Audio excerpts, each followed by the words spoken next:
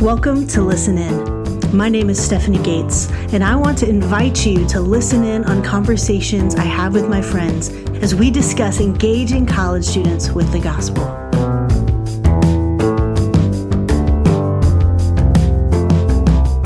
Well, friend, thanks for sitting down with me and just being willing to have a conversation.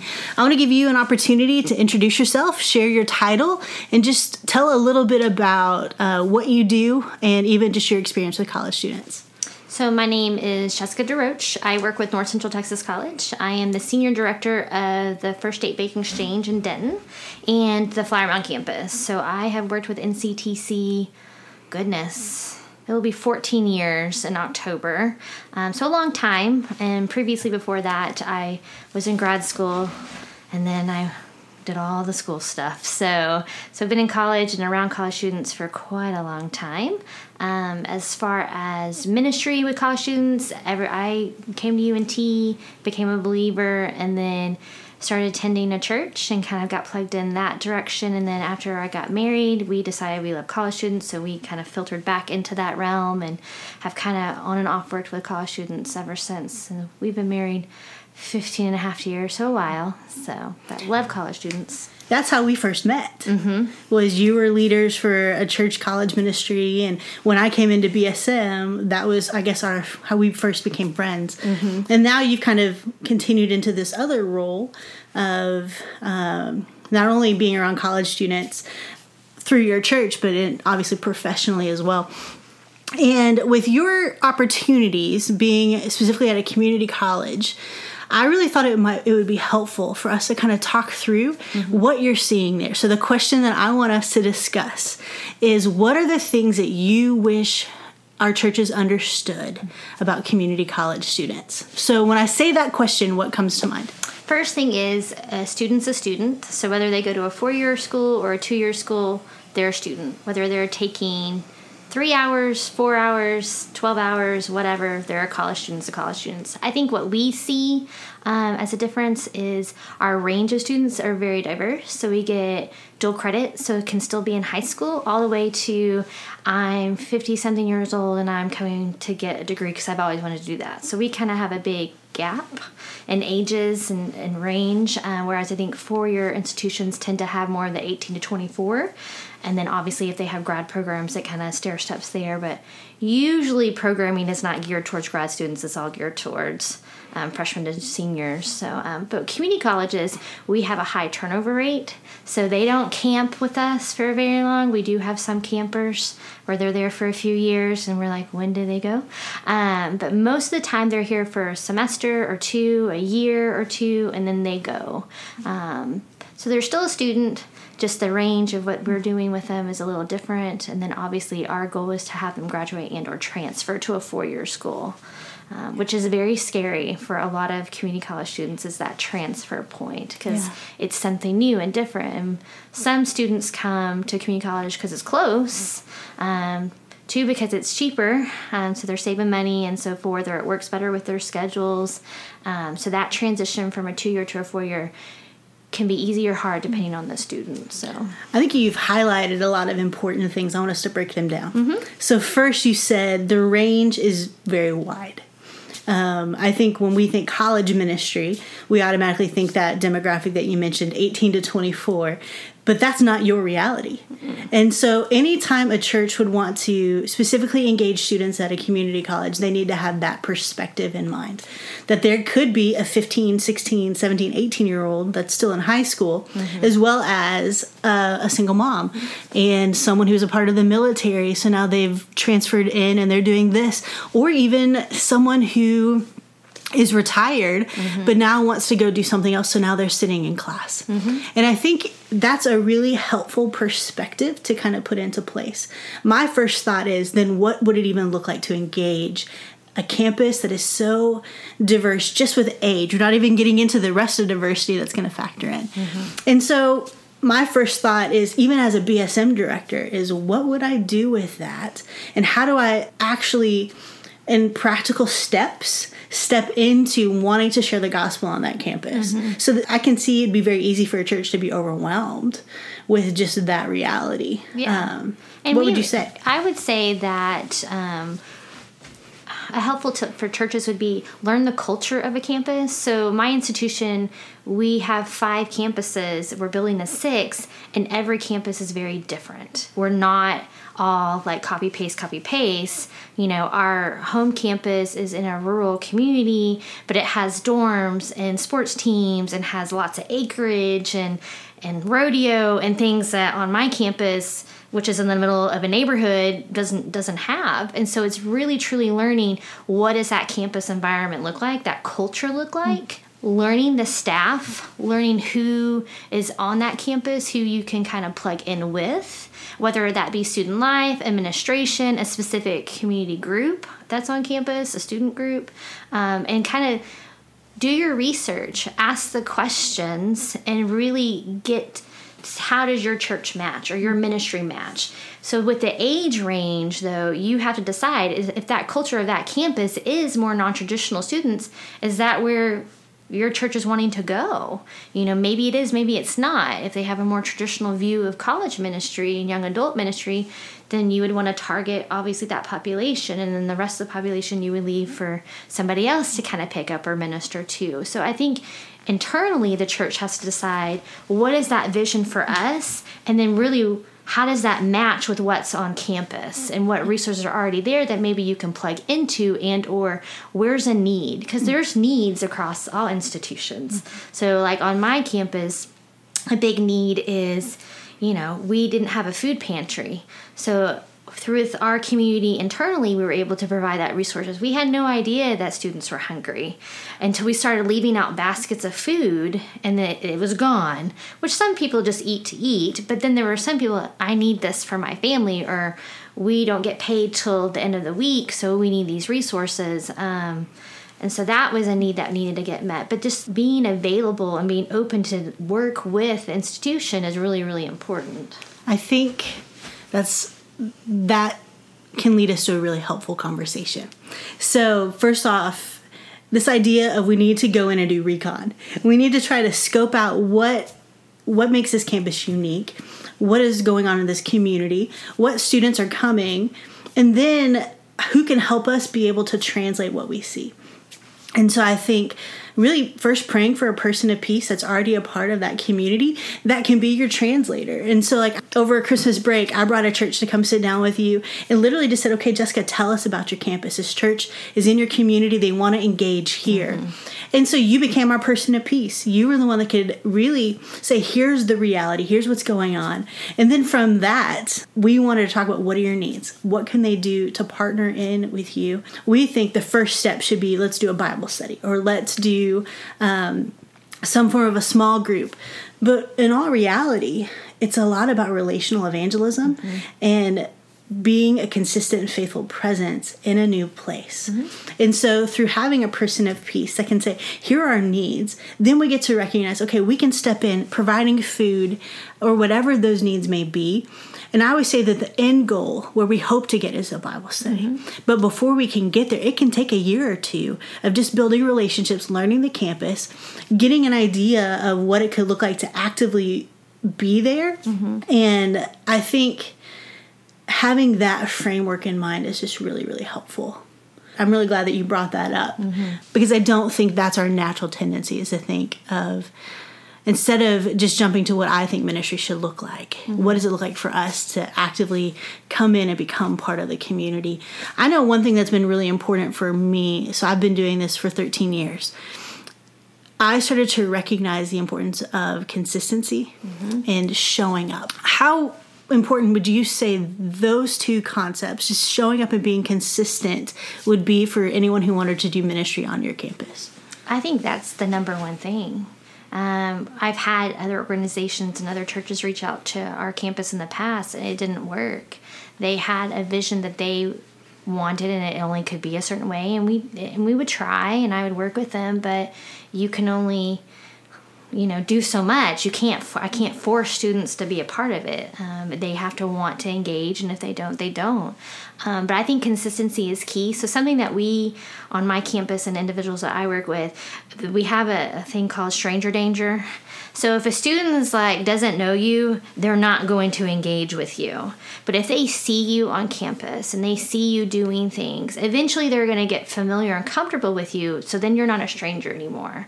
And not every student's that way, but it's just something that we refer to because it happens even with us. Sometimes we're like, we don't know you, I can't talk to you. It's like, but I work here. But I don't know you. And it's like, but I work here. And so it takes a while. It takes for them. And, on my campus, I'm known as the lady that kind of walks around with the keys so they can kind of hear me coming. Just it's how it ends up happening. But I'm a familiar face. And so it's getting to the point where maybe in the beginning, it's not, I'm going to implement a Bible study. It's, I'm going to see the culture. But you know what? I'm going to sit here and observe. Or, I can observe, I can pass out donuts, I can whatever that looks like, just to be a face. And then if you do that weekly or monthly or whatever, students get to recognize you, which is great, and then they'll want to engage. So I think sometimes what I've seen is people fast forward to the end of the movie, and it's like, okay, but we're not even there yet. You have to build the story, and that can take a while, and that can be frustrating. And it's harder, I think, on a community college campus because our population shifts and changes so frequently. So engaging can be easy, but having that longevity could be hard because our students aren't here for 4 straight years. Typically, they're there a year, 2, maybe 3, depending on their program, and then they're gone, whether they graduate and or transfer. So I think part of that conversation for a church is really realistic being, what are we wanting to do? Are we wanting just to have the numbers and we just want this? Or is it really truly, I want to engage these students and pour into them? And if it's 2, awesome. If it ends up being 10 to 20, great. But a number is just a number. It's really, what are you impacting that person's life? So it comes down to that intentional investment and being able to see a larger kingdom perspective. Oftentimes I'll have conversations with churches that say, well, we don't really worry about college ministry because they don't tithe or they're only going to be here for so long. But ultimately being able to look and to say, okay, even if I'm just investing for a semester or a year or 2 years, think about how that could possibly change the trajectory of the student's life and their involvement in the church for the rest of their lives. And I think that's a helpful perspective and framework to have when it just comes to thinking through, why should I invest in this generation? And I think when we think about consistency, it's maybe shifting from a consistent group of students to a consistent presence. And that presence on your campus could be, I'm getting to know this student for a semester or a year or 2 years, but also I'm getting to know the staff. I'm getting to know other people that are a part of my community.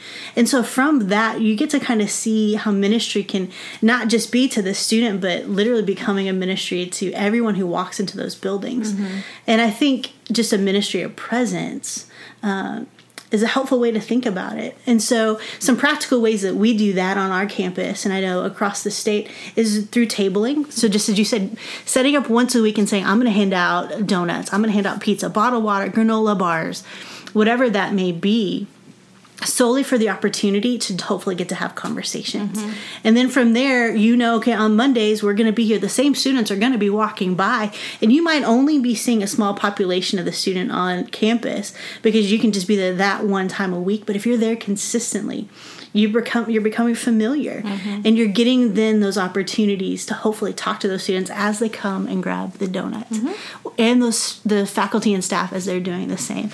And then I think being patient and recognizing that there's an element of distrust already. I don't know who you are. You brought that up, and that's just normal in this generation, as well as recognizing it's going to take some time to build any kind of a relationship, but especially when there's nothing already there. And if the student has no background in church, they might be, why are you here? Why do you hand out donuts? What are you thinking? So there's already an element of confusion and distrust.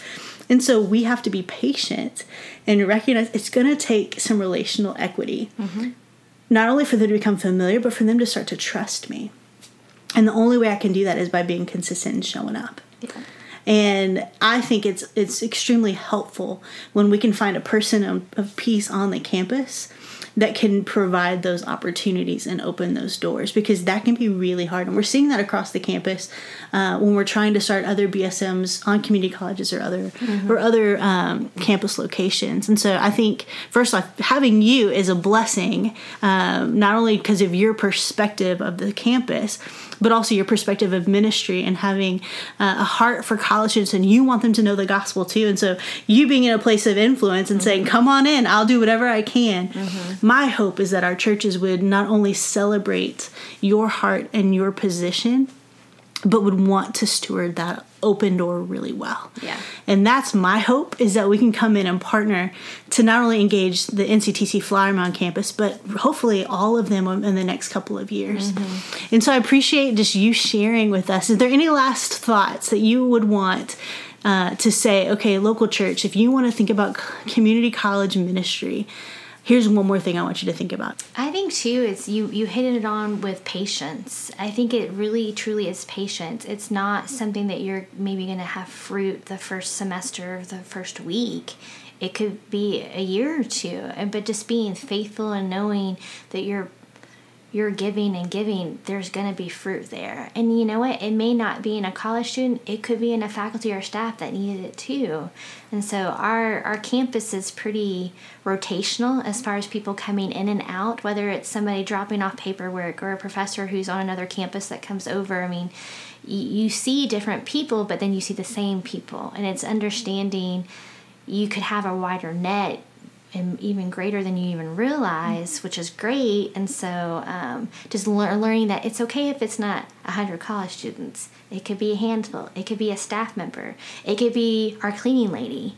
It could be the bus driver who drives our shuttle. You never know, but just every little bit helps. You know, this semester, the church that you connected us with, you know, they wanted to pour into the faculty and our staff too, because, you know, the beginning of the semesters are always a lot going on, very chaotic. And so they came in and just brought breakfast. And I think everybody was like, why are they doing this? I was like, because they want to come and help. And so I had to explain from that perspective, like, they're just here to give. They're not here because they want something from us. They truly just want to give. So I got to do education on that side of it with our people. And so it's been fun to kind of watch that and kind of see where it can go. And I don't know where it's going to go, but the presence is key, and the consistency and just patience. So. Yeah.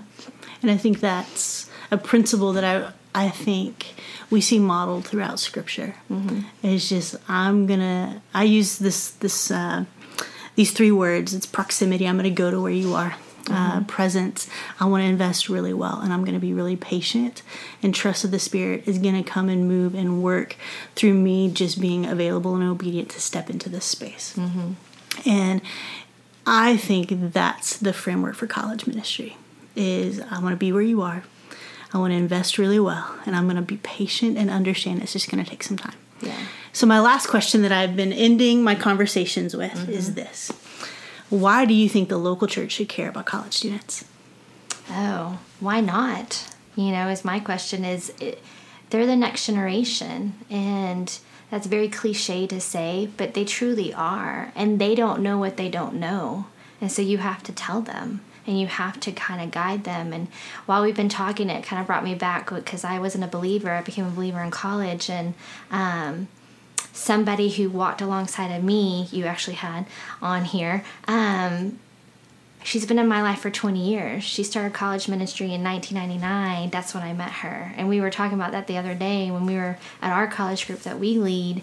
And it's just, she's been in my life. She's consistent. Ups, downs, you know, all kinds of different things, different churches, everything. And I want that for students. And what's interesting is I came here and went to school, and I haven't left. So some students don't leave. So they can plug in and be a part of the local church and community. And some of them have such great experience, they want to give back.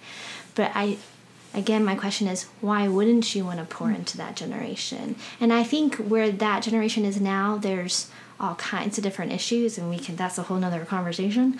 Yes, it is. And I plan on having that one with you sometime. Mental health is a big deal. And since I'm a counselor, I see that a lot.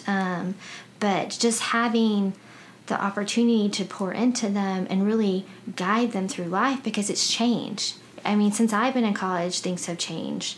Technology has shifted. The dependence on things has shifted. And so it's understanding, okay, they're different, and that's okay that they're different, and we don't have to conform to everything. It's really guiding them through the whole process. And it's okay if you make a mistake. It's okay that you don't know this. I remember being in, what was Sunday school, going, I don't know that song. I didn't sing that because I didn't grow up in the church and stuff, and so forth. But, so just be patient, be consistent. Having that proximity, like you said, is really important, and we have to build that next level, and they're the next level. Yeah, I agree. That's why I do what I do. Yeah, me too. And so it's been fun for me to ask that question as I have these conversations. And everybody, there's the same underlying thread, but it's fun to get to hear everybody else's perspective. Mm-hmm. And I think you're looking at it from the standpoint of not only why not, but I was one of them too. Mm-hmm. And I think that that even one more time shares the urgency of, there are other students just like you were that didn't know Jesus. And we get the opportunity because God brought them here for their education. And he's just said, okay, churches, how are you going to steward? Mm-hmm. Here in Denton County that we have over 60,000 college students. What are we going to do? Mm-hmm. How are we going to get around them? How are we going to engage them with the gospel? Yeah. And that's our hope, is by having these conversations that we're going to be taking those steps to be more intentional with the opportunity the Lord has placed right in front of us. So thank you for your time. No problem. And for just being willing for me to ask this question, because I think we're going to see some shifts happening in education. Mm-hmm. Research is showing that students are rethinking education. So with that in mind, I think we're going to see an increase in community college enrollment. And I think we're going to see a decrease in the typical 4-year enrollment. I think we're going to see an increase in online education, certification programs, or even going straight into professional careers and trade school. And I think we have to start to think through, if we're only wanting to engage a 4-year campus, we're missing a large percentage. So let's talk about community college. And then I think the next conversation is even, what do we do with the students that are in our communities? But I think next step is definitely, what do we do with the students that are on our community colleges? And so thank you for sharing your expertise and your input. And I just appreciate that we get to walk together and serve our community. So thank you for all that you do and for your friendship too. You're welcome. Thank you. If you would like to continue this conversation, you can contact me at stephaniemgates.com. The music was created by my talented friend Vince Romanelli.